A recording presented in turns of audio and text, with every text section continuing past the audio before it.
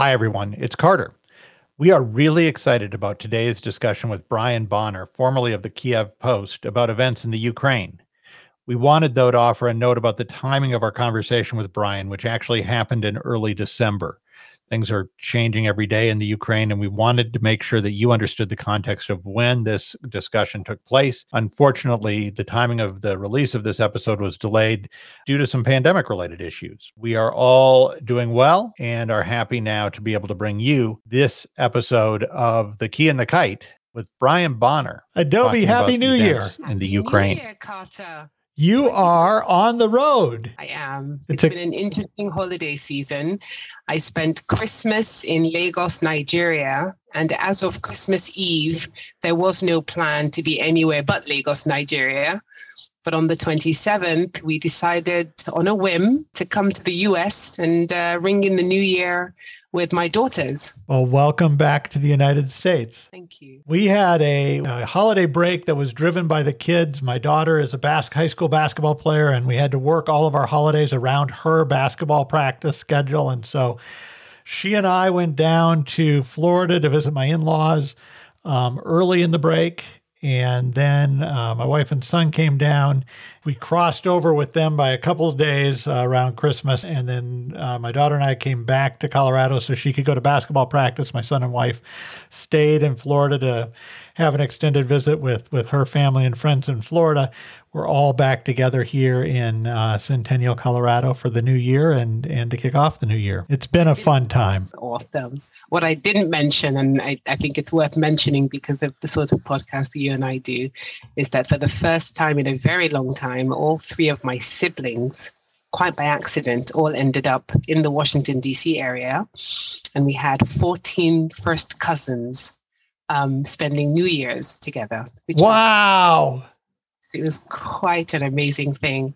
Completely unplanned. It just sort of happened that way.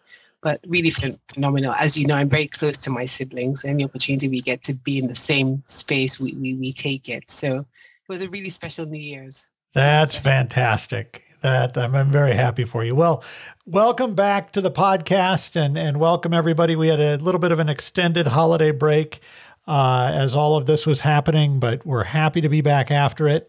And we are excited to get to talk today with Brian Bonner, who spent more than a decade at the Kyiv Post as the editor and then the executive director. And we wanted to talk to Brian because in the news headlines today, we were hearing a lot about a possible invasion of the Ukraine by Russia. And so I really wanted to reach out to Brian and get a sense of what life is like on the ground in Kyiv, what people are thinking about in the Ukraine, and get his perspective.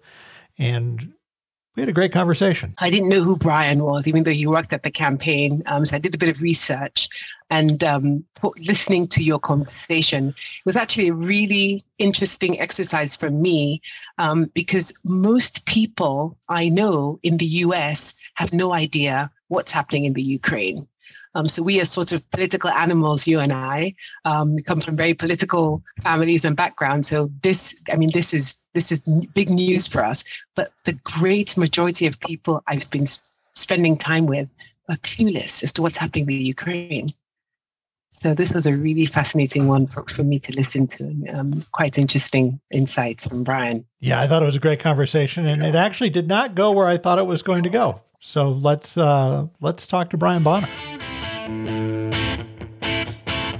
Welcome to the Key and the Kite podcast. I'm Adobe Oniwinde, and as we record this episode, I'm in Georgetown, Washington, D.C., and Carter is in Denver, Colorado.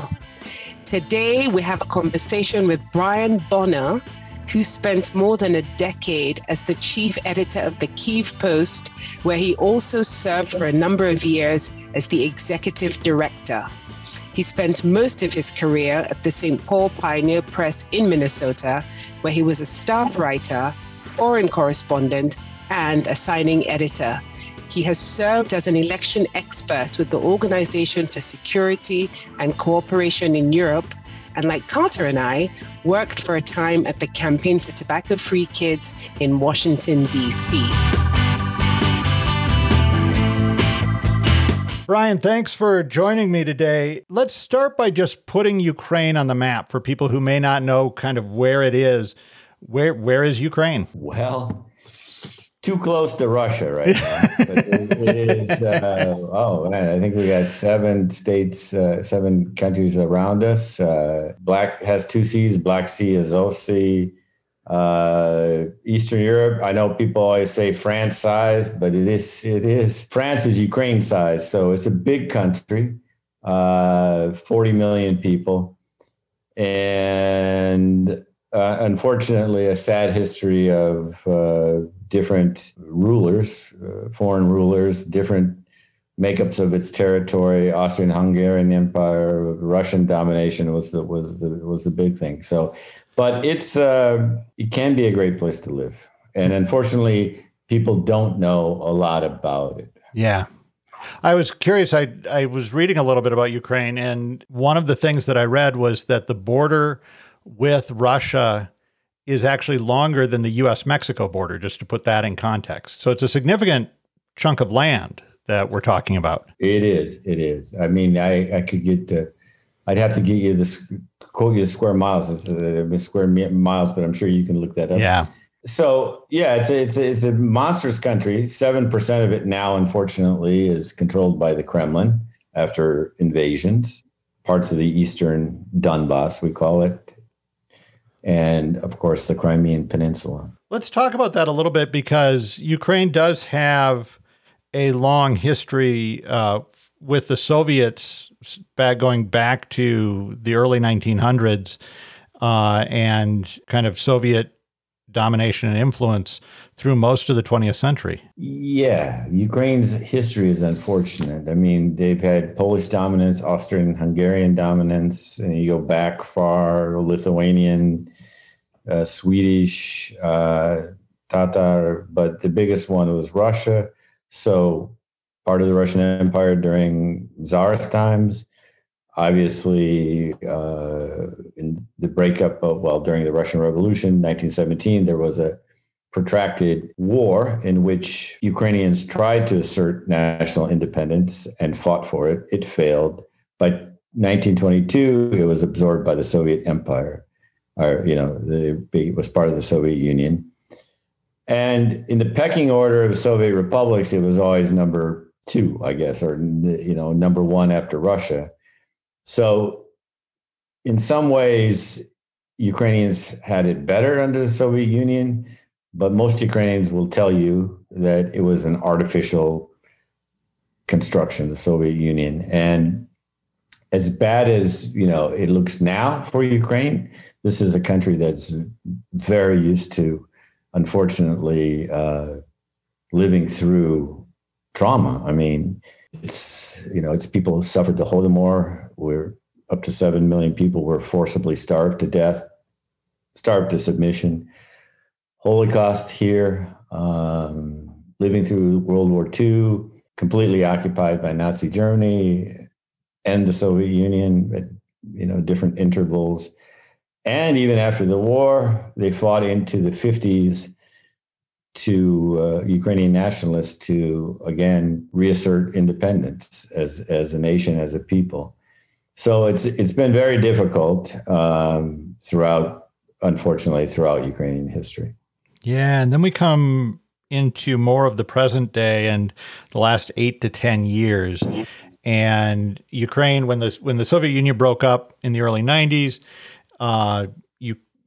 Ukraine got independence. And then in the last 8 to 10 years, we've really seen Russia try to reassert its dominance in Ukraine.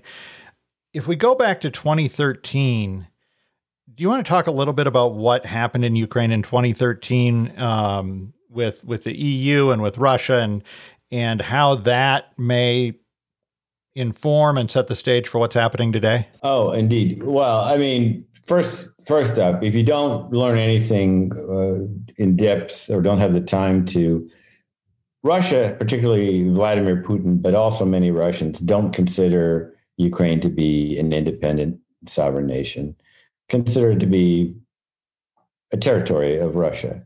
And there's the fundamental problem. In 2013, Kremlin-backed president of Ukraine, Viktor Yanukovych, prompted the people to rise up in a revolution that lasted 100 days, ended with more than 100 people killed.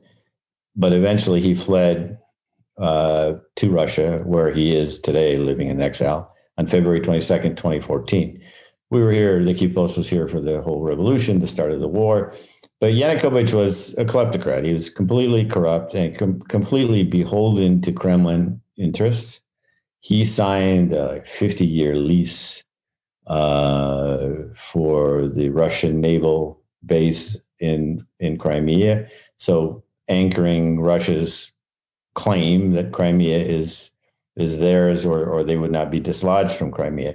But what really happened to trigger the revolution is that at the last moment, Yanukovych, the president then, turned away and refused to sign a European Union free trade agreement and political association agreement.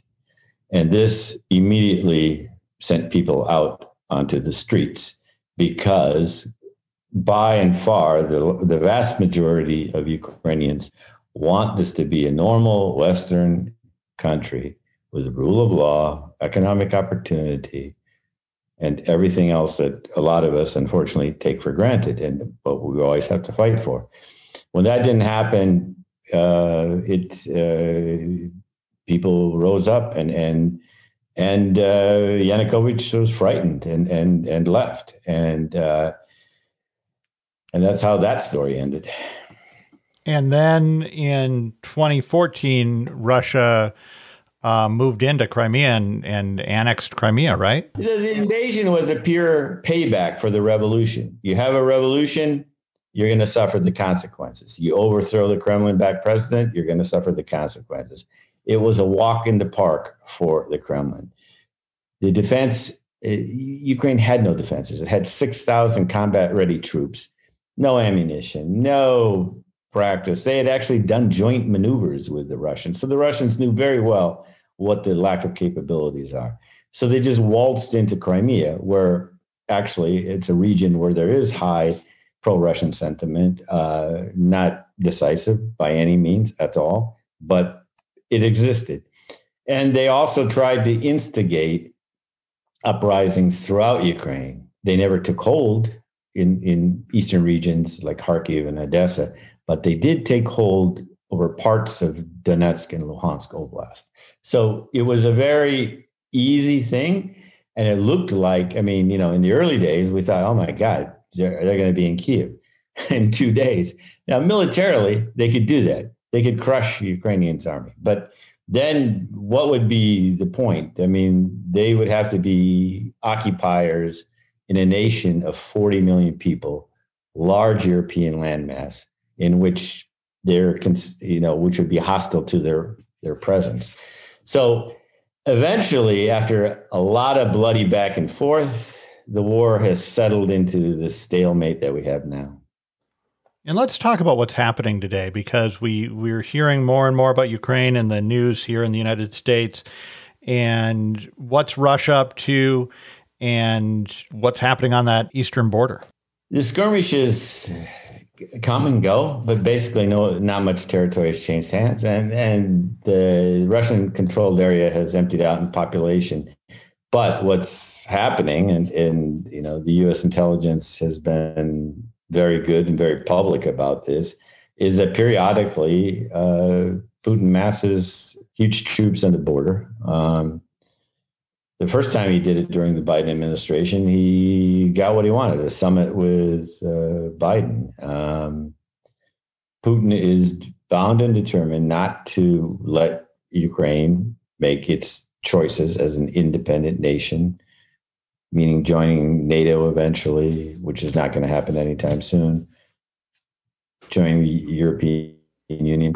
So this time it's, only Vladimir Putin knows. The betting is he's not going to invade,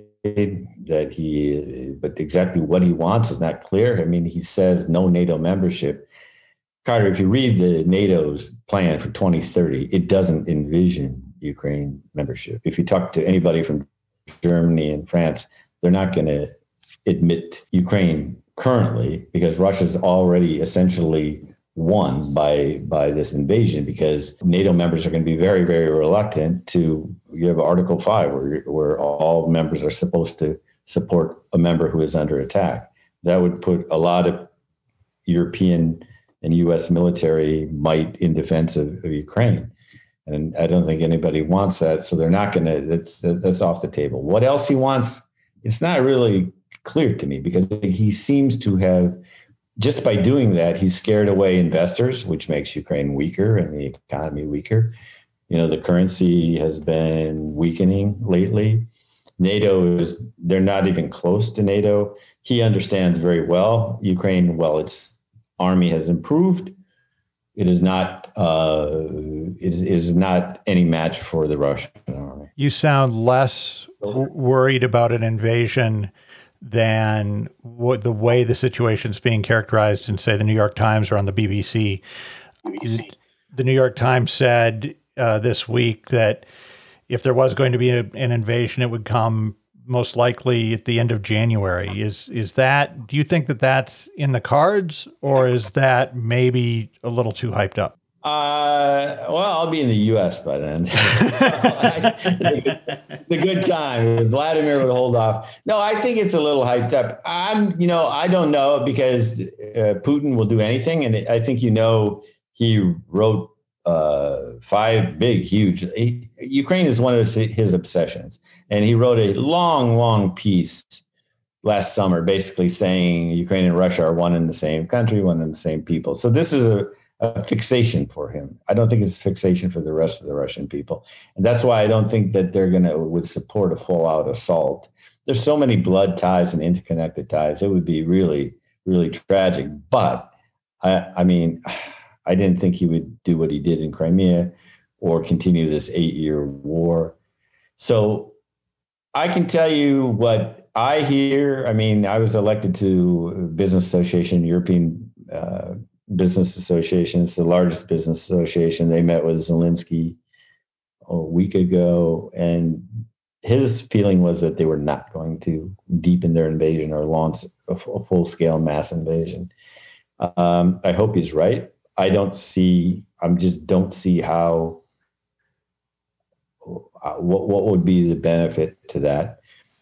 But I think basically Putin is emboldened because the West has shown weakness. The sanctions have not deterred Vladimir Putin or really punished him to the extent to change his behavior. And Jake Sullivan, actually another Minnesotan, as the national security advisor, said this time the United States and the Western allies are prepared to impose tough measures that they were not willing to do in 2014. And that's a very key point. How tough they go is going to be a big, big question.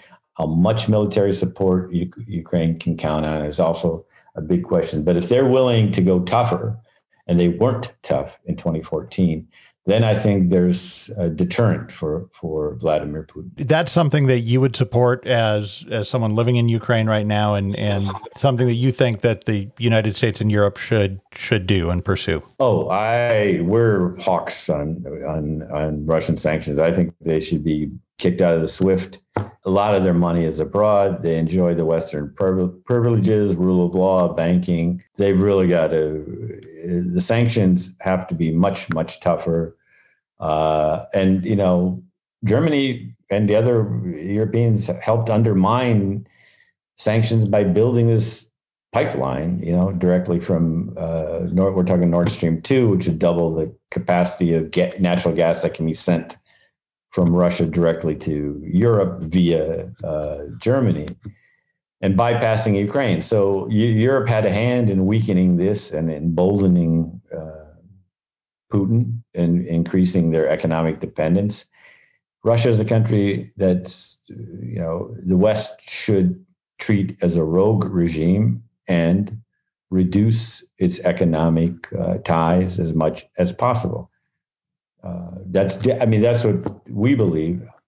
Trickier is building Russia's or Ukraine's military capacity, because if it gets so strong where Putin feels that is a real viable military threat or would offer up a strong defense, I think he's going to take preemptive action. I don't think Ukraine's military is at that point, but I think that's basically what Putin is trying to prevent. What's the mood like right now? You're in Kiev. What's the mood like in Kiev and in Ukraine? Are people worried about this, or is this just more of kind of what's been going on for the last 10 years or so?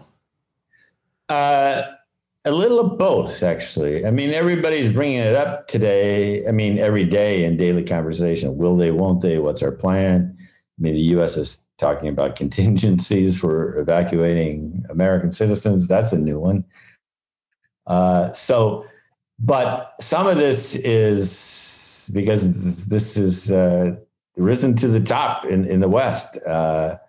And Ukrainians, I mean, I think it's great because it brings into, it brings the Ukraine situation to a much greater understanding worldwide. But I think there was a soldier, when new Western reporters are coming to the front line, they've been doing the war for 8 years. And so it never ended. I mean, it's great as getting the attention, but the war has been going on for a long time. So people are a bit immune to this. And Russia's been trying to test the nerves for 8 years and kills enough soldiers, on a regular basis in Ukraine to keep everybody reminding that they're in the midst of a war. I'm curious about how you made it to Kiev. You and I both, I think, were born in South Dakota and spent significant time in Minnesota. And I'm curious about how you ended up in Kiev and what the draw of Ukraine is for you. Accidental, but it goes back to the University of Minnesota connection. I worked at the Minnesota Daily with a woman named Victoria Sloan, who went into the Foreign Service. And immediately after the breakup of the Soviet Union, for many years later, they had exchange programs. Long story short, she invited me to a journalism exchange program in 1996. Fell in love with Ukraine, the Ukrainian story, everything, the history. There was a need for an English language newspaper. It exists, the Kyiv Post. I was able to become editor of it, and we called ourselves Ukraine's Global Voice. And this is not an English speaking nation at all. And the world is not a Ukrainian speaking nation at all. So there was a real need for English language journalism about Ukraine. And I was happy to do that job for 14 years until recently. So that was it. I mean, I became, the longer you're in another country, the more professional and personal ties you build up. And that's the same with me. I was a provincial Midwesterner. I never left America until I was 30, I think. Talk to me a little bit about your time at the Kyiv Post and what it's like to run a newspaper in another country. Difficult, but very rewarding. I mean, I spent most of my career at the St. Paul Pioneer Press in Minnesota when it was part of the large Knight Ridder newspaper chain that doesn't exist anymore. Every day here, the stories are very, very interesting and very fascinating. And I and other expatriates, native English speakers, had a role to play because, our staff primarily was Ukrainian, who had a very good knowledge of English and very fluent, but still needed that native touch and our role was to put things in the Western context. So we had everything. Completely unexpected. We've had, economic crises, revolution, war, whatever, you name it, we've had it. Every few years, Ukraine would become number one in international attention. We got a lot of attention during the Trump impeachment, for instance. And so it was the 14 years flew by, Carter. A completely great experience, but it's difficult. It's a poor country, weak advertising climate, not a culture like in the West where readers are inclined to subscribe to their newspapers. So we always had financial challenges, but we've been able to survive. They've been able to survive. They're surviving now without me. as the editor. I'm going to take a break now. But I tell you, we were like a journalism school. We turned out journalists who went on to greater careers than I had, working at the Wall Street Journal, Financial Times, Economist, Bloomberg, Radio Free Europe, Radio Liberty, going back to America, working at American newspapers. So I think we tried to do journalism the right way. And I think we helped raise people's understanding of Ukraine. We certainly can see that from our subscriber database, which included ambassadors and included international journalists and included top members of international organizations. So I feel pretty good about what we did. Make the pitch for why Americans need to be paying attention to what's happening in the Ukraine right now. This is a great story, first of all, on a domestic level, of whether a former Soviet republic can become a functioning democracy, reduce corruption, join the democratic world. That's still in play. What's really at stake now is whether the world is going to allow a hostile foreign power, Russia, to redraw boundaries of independent sovereign nations and get away with it. For almost 8 years, Russia has done just that with Ukraine. And that, to me, that cannot be allowed to stand. I think for most people who really are trying to find a world that is rules-based, that it respects a nation's sovereignty, I think is absolutely important that the Ukrainians prevail in this struggle, not just for Ukraine, but for all of Europe and actually for international law. Well, thank you very much. That was helpful to get an update on what's happening, from someone who's living in Ukraine right now and what that looks like on the ground. I really appreciate you taking the time. Carter, thanks for having me.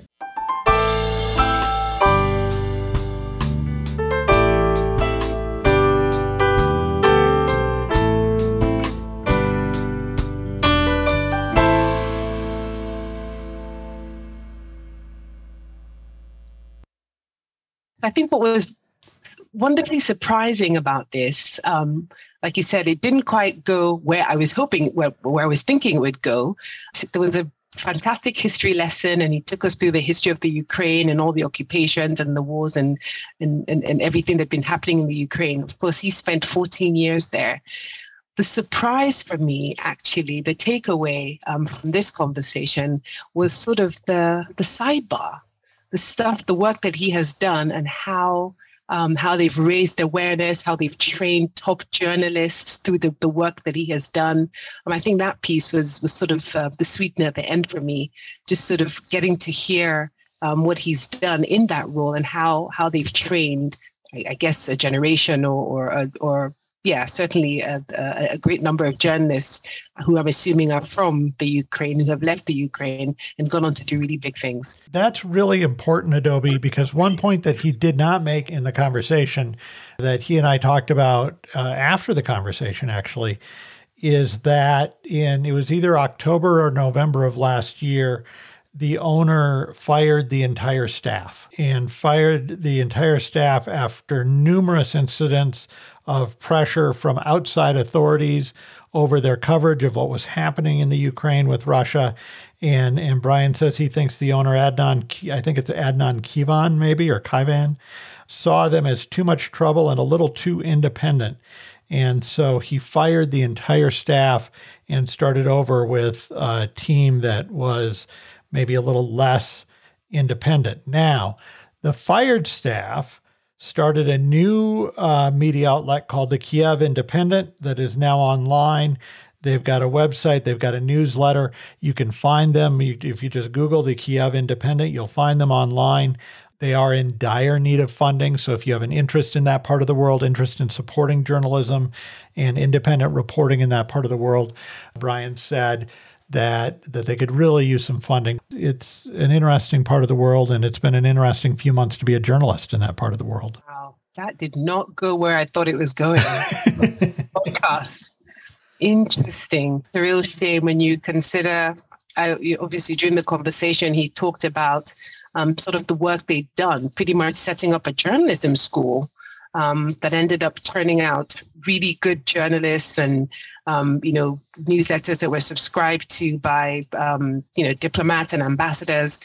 So it just seems like such a shame to be going backwards. You've groomed this really brilliant set of journalists, and then suddenly they're out of work, and what you're getting is more sort of, the people who will say what the powers that be want them to say. So it's kind of a shame, but it is. Look out for the Kyiv Independent.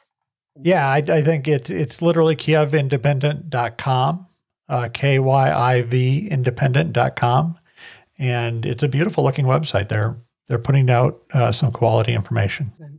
So I was fascinated by that conversation, because I really just had depended on headlines from the Washington Post and the New York Times and the BBC in defining and describing what was happening in that part of the world, and had expected, based on those headlines, to hear more concern and worry from Brian. Actually, Carter, same here.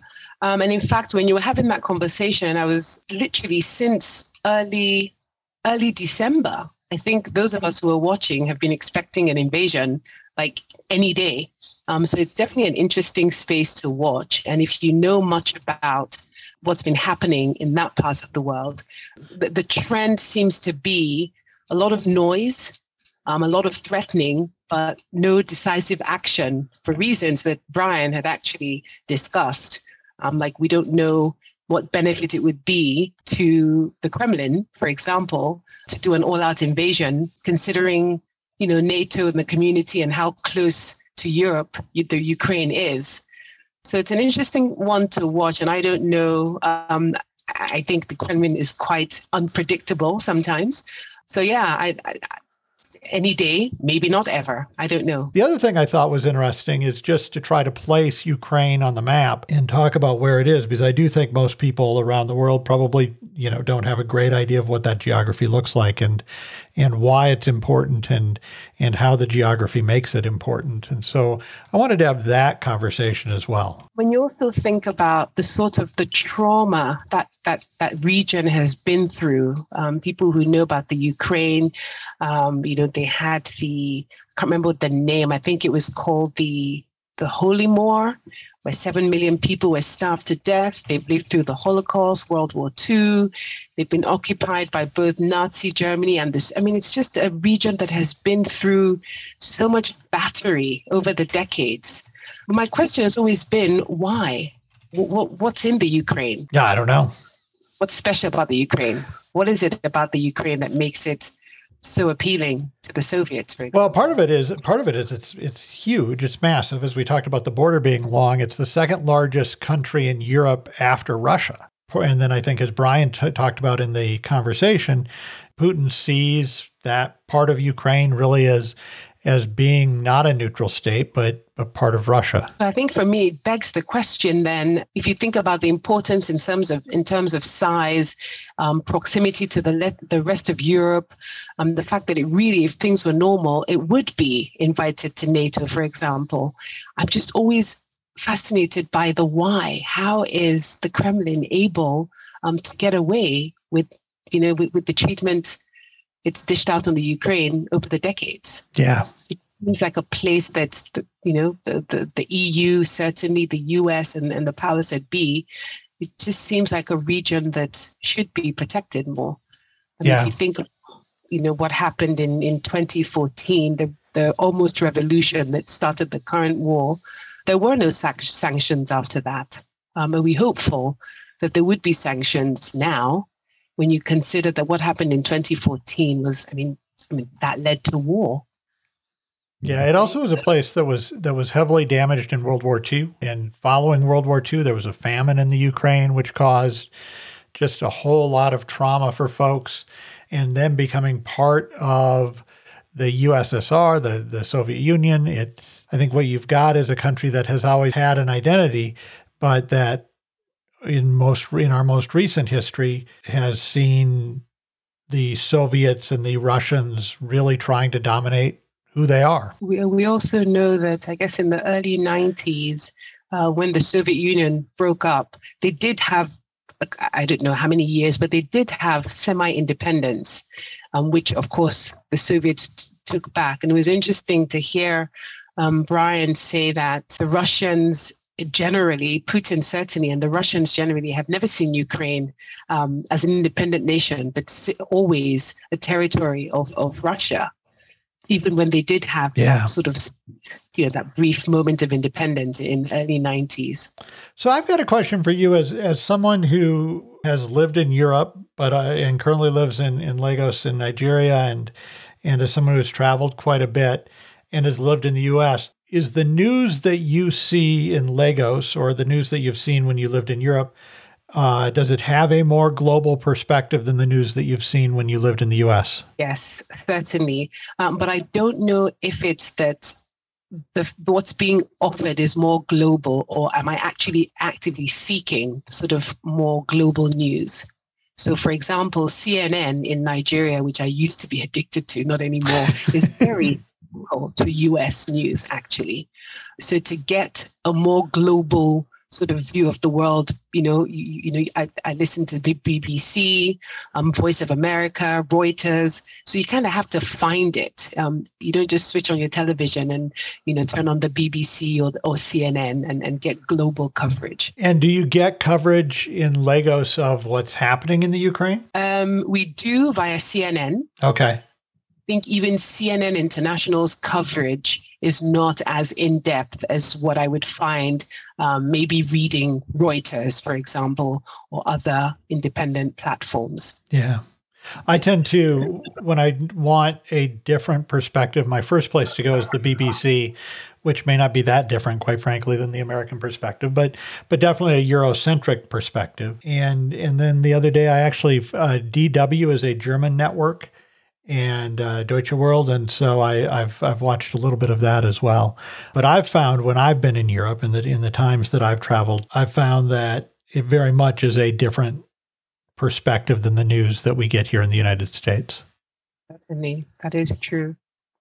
And interestingly, Al Jazeera, I don't know if you get Al Jazeera or if you watch Al Jazeera. I have seen it online, but I haven't seen it, in kind of any of the main video platforms that we have in the U.S.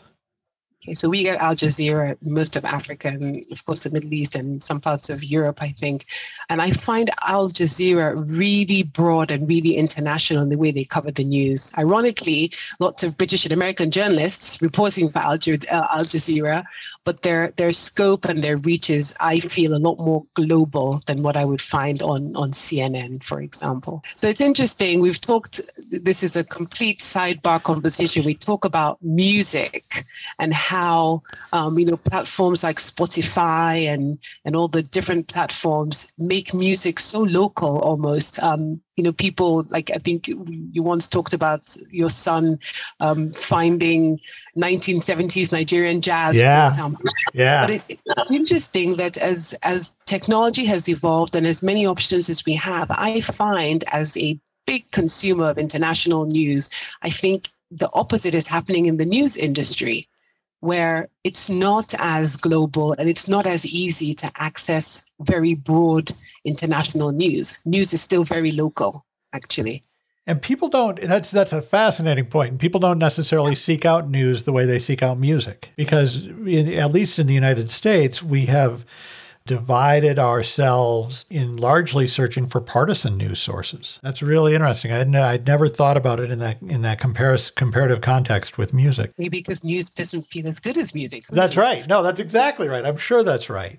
Jenny Grouse, who was on the podcast a few months ago, sent a link to an Indian musical group, two sisters from India that she had been obsessed with for a week or so. And then that led me to get obsessed with them for a week or so as well. It's that same, sharing of music from India that we don't necessarily always share news in that same way, or the stories that are generated on the news in that same way. So coming back, I love music, but coming back to the subject of this podcast and news and the coming out of the Ukraine, I think you asked a really important question close to the end of the interview, and the question you asked was, why should people pay attention? So the average American that I've spoken to has no idea what's going on or why it's important. And the two things that Brian said that really struck me was he said, well, people should pay attention because this is a great experiment to find out if a former Soviet republic could actually become a full democratically functioning sovereign nation. This is a real test of the possibility of that happening.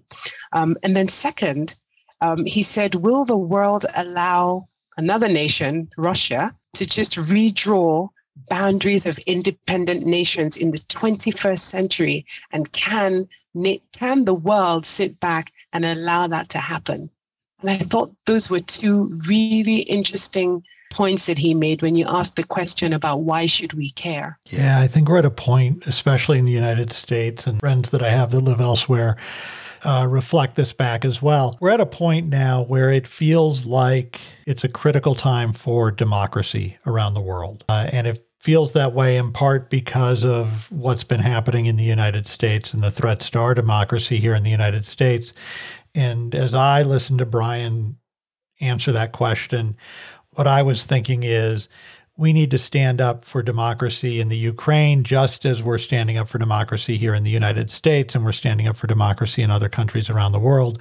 I think our history from a U.S. perspective has not always been to stand up for democracy, and it's really important that we do so now. I fully agree, Carter. And I'm going to be a little bit provocative with my next statement.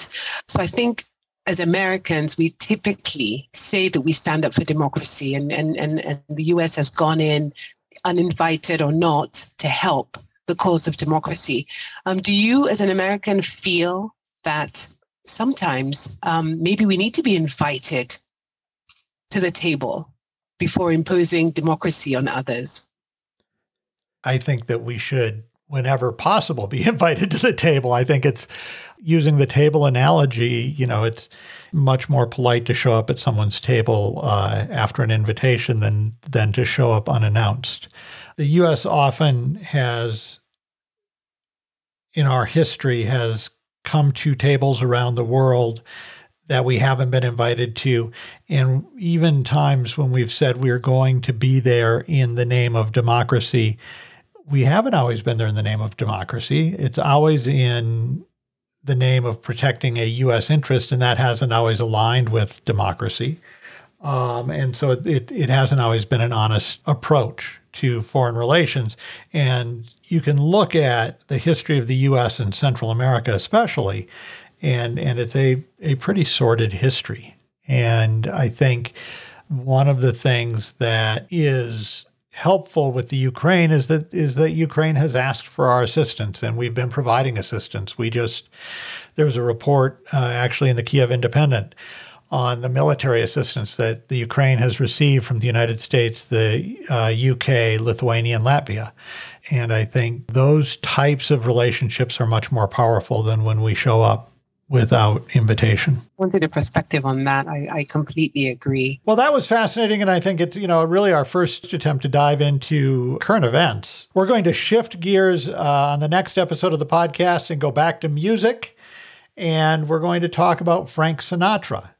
And Adobe, I don't know if you're a Rat Pack fan at all, but we'll spend an episode of the podcast talking about the Rat Pack and Frank Sinatra. Looking forward. It should be fun. Our guest, Ingar Christiansen, who is the frontman for the Sinatra Songbook, a band out of Oslo, Norway. The Key and the Kite podcast was created and hosted by Carter Hedrick and co-hosted by me, Adobe Oniwinde. Our social media manager is Laurel Hedrick. If you've enjoyed today's podcast, please help us out and let other people know. You can also rate us and provide a review on your favorite podcast provider. You can also find us on Twitter and Instagram at Key and Kite Pod. Music for The Key and the Kite is written and performed by the A.V. Grouse Band. The first album, The Devil May Care, reached number 10 on the Billboard Blues album chart. Their new album, Telltale Heart, debuted at number 7 on the Billboard Blues album chart. Learn more at avgrouseband.com. Thanks for listening. We appreciate it. Please join us again in 2 weeks.